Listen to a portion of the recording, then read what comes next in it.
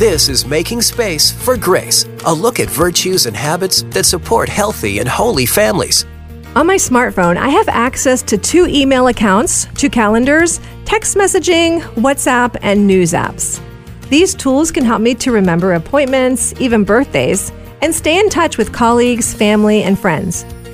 However, these tools can also prevent me from what Cal Newport calls deep work, or long periods of uninterrupted thinking that helps us to learn difficult tasks and create excellent ideas.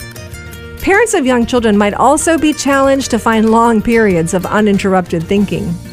However, the author says the time we invest in deep work is critical to our overall success in our careers. But as persons of faith, even more important than deep work is deep prayer. Our relationship with God is the most important relationship of our lives. Christ is the source of all goodness, grace, hope, and peace. By finding time for deep prayer without interruptions, we can soak up God's grace and goodness. This requires silence and openness to listen to God's voice and to share your heart.